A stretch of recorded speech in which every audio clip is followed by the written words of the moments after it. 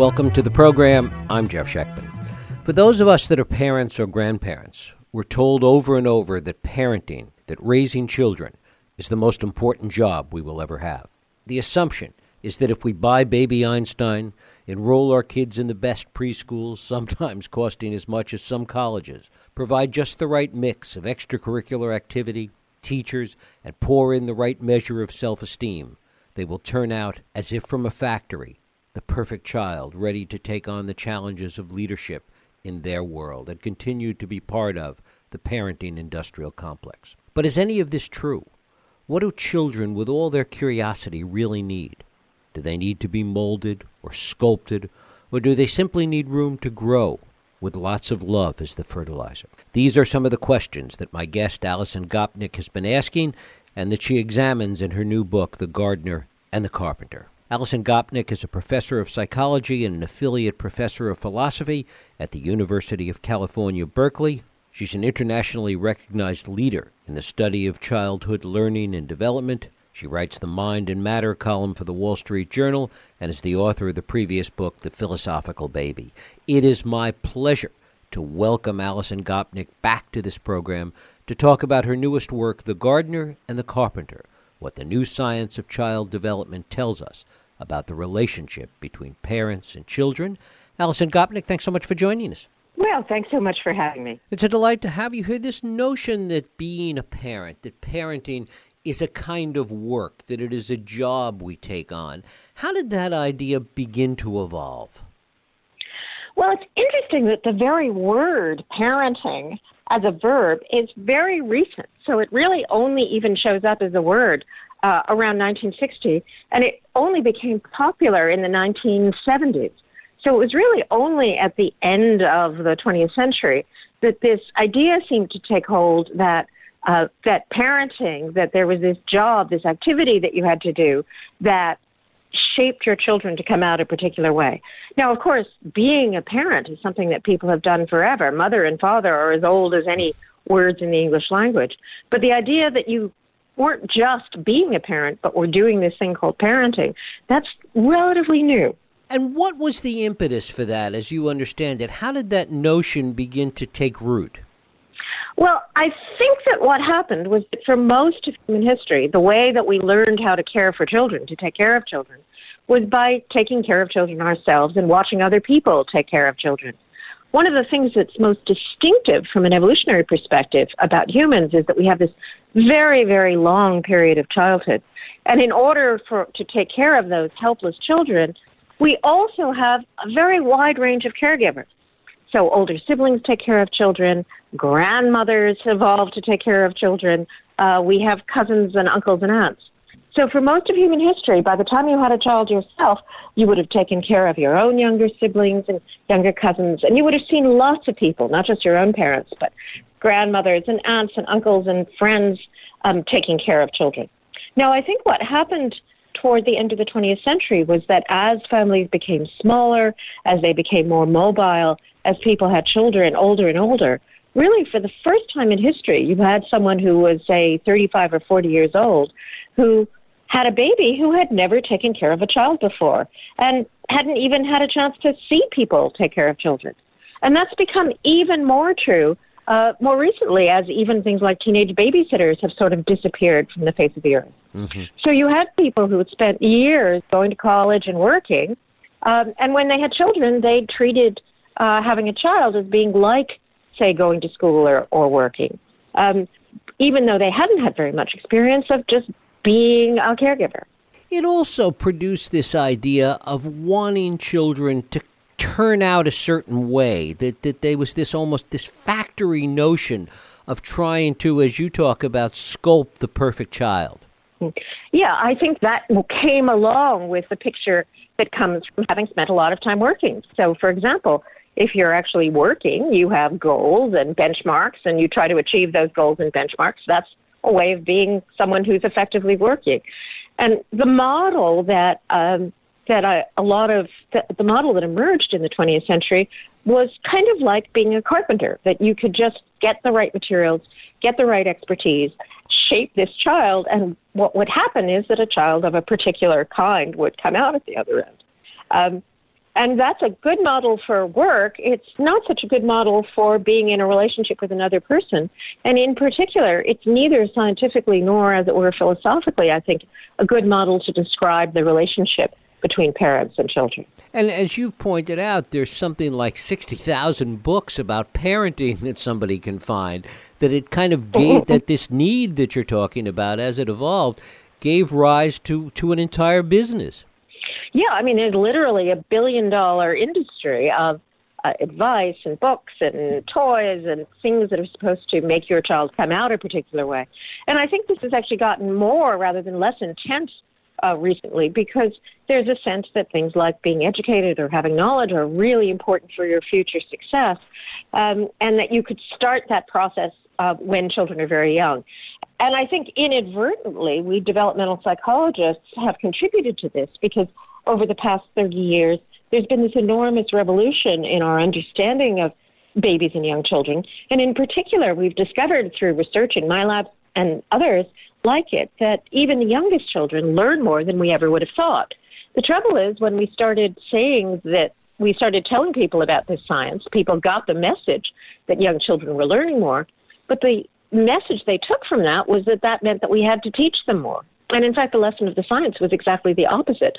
Your children are designed to learn spontaneously from observing other people and from playing, and teaching can even limit the kind of imagination that is so characteristic of very young children. So I think it was the combination of people not really knowing how to care for children, feeling as if there was more and more pressure to make children smart, and then misinterpreting the science that ended up leading to this giant parenting industry. Of course, another part of it, it became almost competition, particularly among middle-class parents, with respect to how the children were going to turn out and what they were going to do with their lives.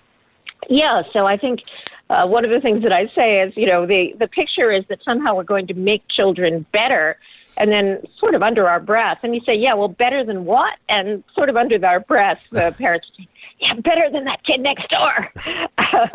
That picture, that very unusual picture in the history of humankind.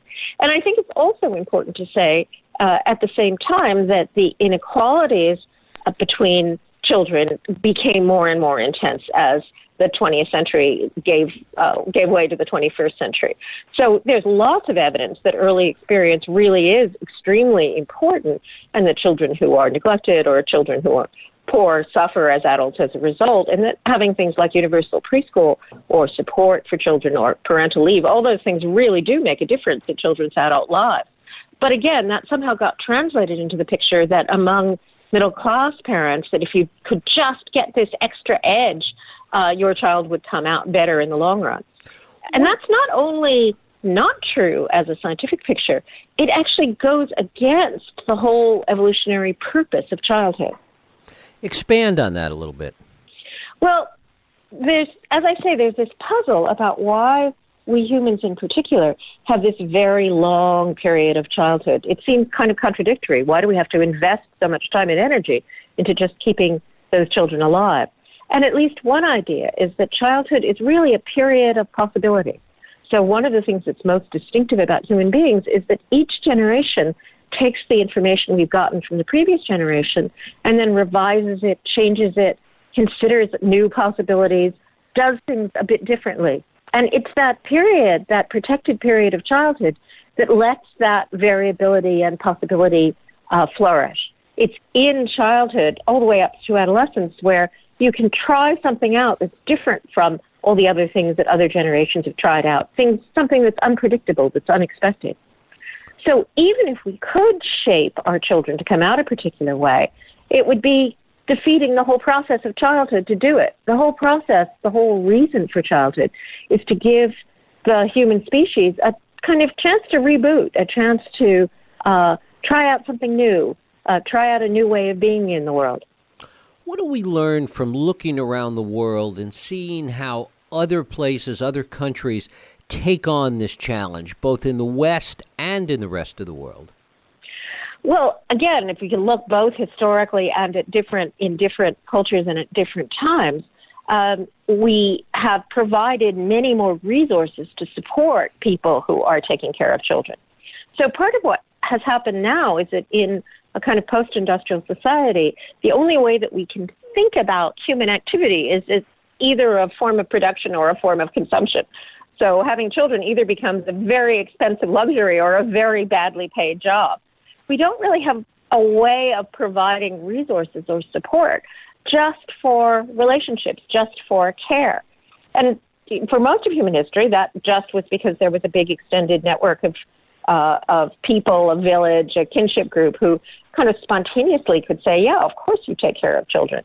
It's much harder to know how to arrange that in a complicated, big world. But actually, most places in the world have figured it out. Most places have parental leave. Most places have kinds of support, parent visiting programs, preschool, things that allow parents to take care of children, and not just parents, but other people as well.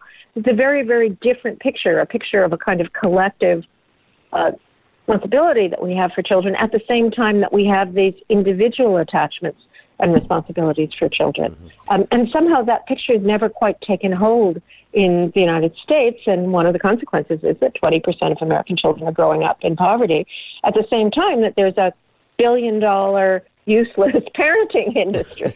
So we don't have resources. If we took the amount of money that gets spent on parenting books every year, we'd be going pretty far towards having universal preschool and parental leave. Talk about the underlying aspects of safety and stability for kids and how important those things are. Well, an alternative to this picture of the parent as a kind of carpenter is to think about being a parent as being like a gardener. Now, what a gardener does, at least most gardeners do, is to provide an environment, a rich space in which many, many different kinds of plants can grow unexpectedly. If you're at least a gardener like me, and I think most gardeners know that nothing quite works out the way you plan, and that's what makes gardening so satisfying. So what you really have to do is provide a kind of nurturing space in which diversity and possibility can flourish, kind of ecosystem, really. And, in a way, a metaphor you could use is that our contemporary parenting complex is kind of like a monoculture. It's like having all the same kinds of potatoes that we want to come out. And we know that that's not a very stable or productive way of growing plants, and it's not a very good way of having children either. So the thought is that we could provide this space, this nurturance, this commitment, which allows possibility to flourish. One of the things that I talk about in the book that I think is very interesting, a very interesting aspect of human beings we don't even think about, is that when we have a child, we become completely committed to just that particular individual. So sort of no matter what the child is like, we're committed to loving that child and making life as good for that child as we possibly can. And that's a very good evolutionary strategy for ensuring this kind of diversity. From evolution's perspective, we are designed to nurture all of these children. And the way that we do that is by loving them, keeping them, giving them a sense of stability, giving them a sense, and at the same time, giving them a sense of space. Now, there's some very deep paradoxes involved in being a parent as opposed to parenting. And I think thinking of being a parent is a much better way of describing the relationship than the verb parenting. Right. And we have to provide children with a safe and stable space, even though we know the whole point of doing that is so that they can take risks and have adventures and go out in the world. In some ways, if our children can't fail as adults, then we haven't succeeded as parents, because the point of being a parent is to create a creature who's completely autonomous and independent from us, to create a creature who can think of new ideas and take risks. And, they're not risks if there isn't some possibility of failure. So being a parent has these tensions kind of built into it. And I think we ignore those tensions at our peril. And one of the things that we do, in addition, as you talk about, is obsess on the smallest details as if they're going to make any kind of a difference. Yeah, it's a bit ironic. Again, some of the big things that we know are important for children, like just having resources and love and stable space to grow up in, those things we don't really provide resources for. But middle-class parents obsess over, should you co-sleep with your child? Should you let them cry it out? Should you have your stroller face forwards or face backwards? How much homework should your child have? And all the evidence is that none of those things, those small variations in parenting, make very much difference in the long run. Children are very sensitive to the context and culture in which they grow up. And they grow up in all sorts of unpredictable and unexpected ways. I think parents and children would just be happier during the process of being a parent if there was less anxiety, guilt, obsession over things that actually, from a scientific perspective, are not likely to make much difference in the long run, and more satisfaction and joy in the process of being a parent itself. Of course, one of the things that's going on, it's an extension of something you were saying before in terms of looking at it as work, is that like so many other things today, we keep looking for some kind of standard, some kind of metric, some kind of way to measure outcomes. Yeah, that's exactly right. So one of the things that you do when you work is you try to measure outcomes. You try to see how things are going to come out. And you can see that, for example, now in what's happening in preschool. So again, one of the great triumphs in a way of child development was the movement for universal preschool. And I think developmental psychologists are very happy that that's happened. That is a way in a big industrial society that we can care for children. But unfortunately, there's this kind of pincer movement with parents who want their kids to go to Harvard on the one hand and policymakers who want metrics or outcomes on the other hand, which has made preschools look more and more like schools. Now, schools are bad enough for school-age children. They're really terrible. It's a really terrible model for very young children. And I think preschool teachers have intuitively known this for a long time, that especially very young children learn by watching, participating in what other people are doing, and playing and exploring themselves. That's the wellspring for this amazing creativity and possibility that we see in young children. But parents, preschoolers are under increasing pressure, both from parents and from policymakers, to do something that will give you a specific outcome. And again, it's ironic because from an evolutionary perspective, the whole point of having children is not to have specific outcomes. It's to have a whole lot of different possibilities and variations. And that's really where resilience and thriving come from. I want to come back to this idea of schools because one of the things that we've seen is that there's been so much pressure on schools to become part of this kind of parenting industrial complex, and that schools have been acting in ways that are an extension of this business of parenting. Yeah, that's true in schools in general, and it's particularly true, as I say, in what's happened with preschools, where kindergarten now looks more and more like first grade, and now nursery schools. And children are being given ADHD drugs when they're 3 years old because that's what parents feel they need to be able to accomplish things at school. It's kind of insane, actually. But it's also important to remember that school itself is a very recent institution. So in the book, I talk about not just preschoolers, but also school-age children and adolescents. And we forget that schools, as we experience them now, are only a couple of hundred years old. And they were designed at the time of the Industrial Revolution to make people have the skills that they need to be factory workers. We act as if schooling is a kind of eternal way of educating children. And in fact, again, for most of human history, the way that school-age children and adolescents were educated was by various kinds of apprenticeships, by taking on skills with someone who was a master at those skills. And I think it's striking that to this day, children often seem to enjoy and participate more in things like sports classes or music classes than they do in the official academic classes. And I think that's because those are the last places where you still see this apprenticeship model, which we certainly could use for things like math or science or writing. So even schools, again, it's ironic that when people hear about how much children learn, they have this very parochial recent model of learning that comes from schools, a very strange institution that has only been around for a short period of human history. You were talking before about your research, the research you've done, and also in research going on in other places. Talk a little bit about this from a scientific perspective and what we've learned about how children learn, what brain research tells us, and how all of it is counter to what we've been doing.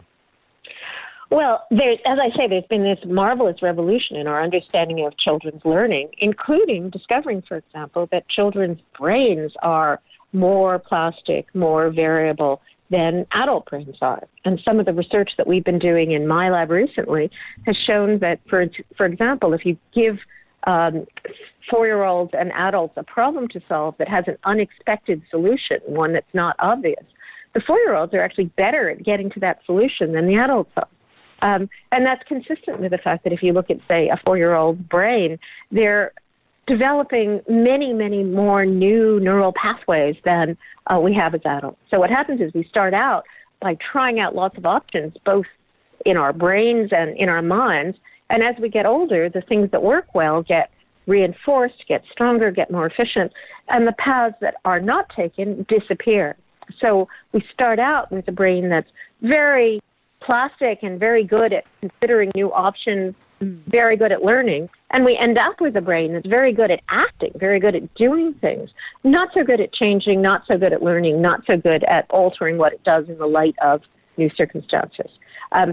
Computer scientists talk about a contrast between exploration and exploitation. So exploration is just considering all the different possibilities that you possibly could explore, and exploitation is trying to just get one particular thing done. And it seems as if from an evolutionary perspective, part of why we have a long protected childhood is because that's the time when we do exploration. That's the time when we're devoted to just exploring possibilities. And then as adults, we take those possibilities that we explored when we were children, that learning we did, and we put it to use to do all the practical things that we need to do. Although it's still true that for human beings, at least, even adults can sometimes be exploratory and creative. But none of us adults is as exploratory and creative as every single 3-year-old. How hard is it going to be, in your view, to begin to change this model that we've evolved, that we've been talking about, this sense of parenting as a job and looking for metrics and outcomes? How difficult, in your view, is it going to be to begin to turn that around, both in terms of personal behavior of those that are parents and also in terms of public policy? Well, I think in terms of parents, it's interesting because I think at the same time that this model is so pervasive, I think parents also intuitively feel that there's something wrong with it. So, they read all those parenting books and then they say, this is just crazy. I'm just going to follow my own intuitions. This isn't really capturing what real life is about. So I think we're at a moment when that the individual parents are sort of ripe for change, although the competitive pressures on parents are still there and are going to be hard to resist. And I think the same thing's true with policies. So for the very first time, people are treating issues like preschool as really political issues. Even there, though, I think it's hard for policymakers to shift from always thinking about what's the outcome going to be down the line versus thinking the reason why we should have preschool is just because it's the responsibility of any community to take care of its children. And there has been from a policy perspective, there's been pushback to that very idea, to the idea that it takes a village. Yeah. I mean, part of the problem, again, is that there's this tension which isn't very well understood in most kind of political models between the fact that we have this incredibly strong individual relationship with each child. And in the book, I talk about some of the scientific bases for that set of attachments and relationships. And yet we have to make decisions collectively about things like policy that are going to affect all children. And I think often people feel as if there's a kind of tension about, well, I want to support my children. I don't know whether I want to support all those other people's children. So if there was some way to sort of, we need to have some way to ramp up our intuitions about just loving and caring for individual children to loving and caring for all the children in a group or in a nation or in a society. Alison Gopnik, her book is The Gardener and the Carpenter, What the New Science of Child Development Tells Us About the Relationship Between Parents and Children. Alison, I thank you so much for spending time with us today. Well, thank you so much for having me. It's always a pleasure to be on your show, Jeff. Thank you.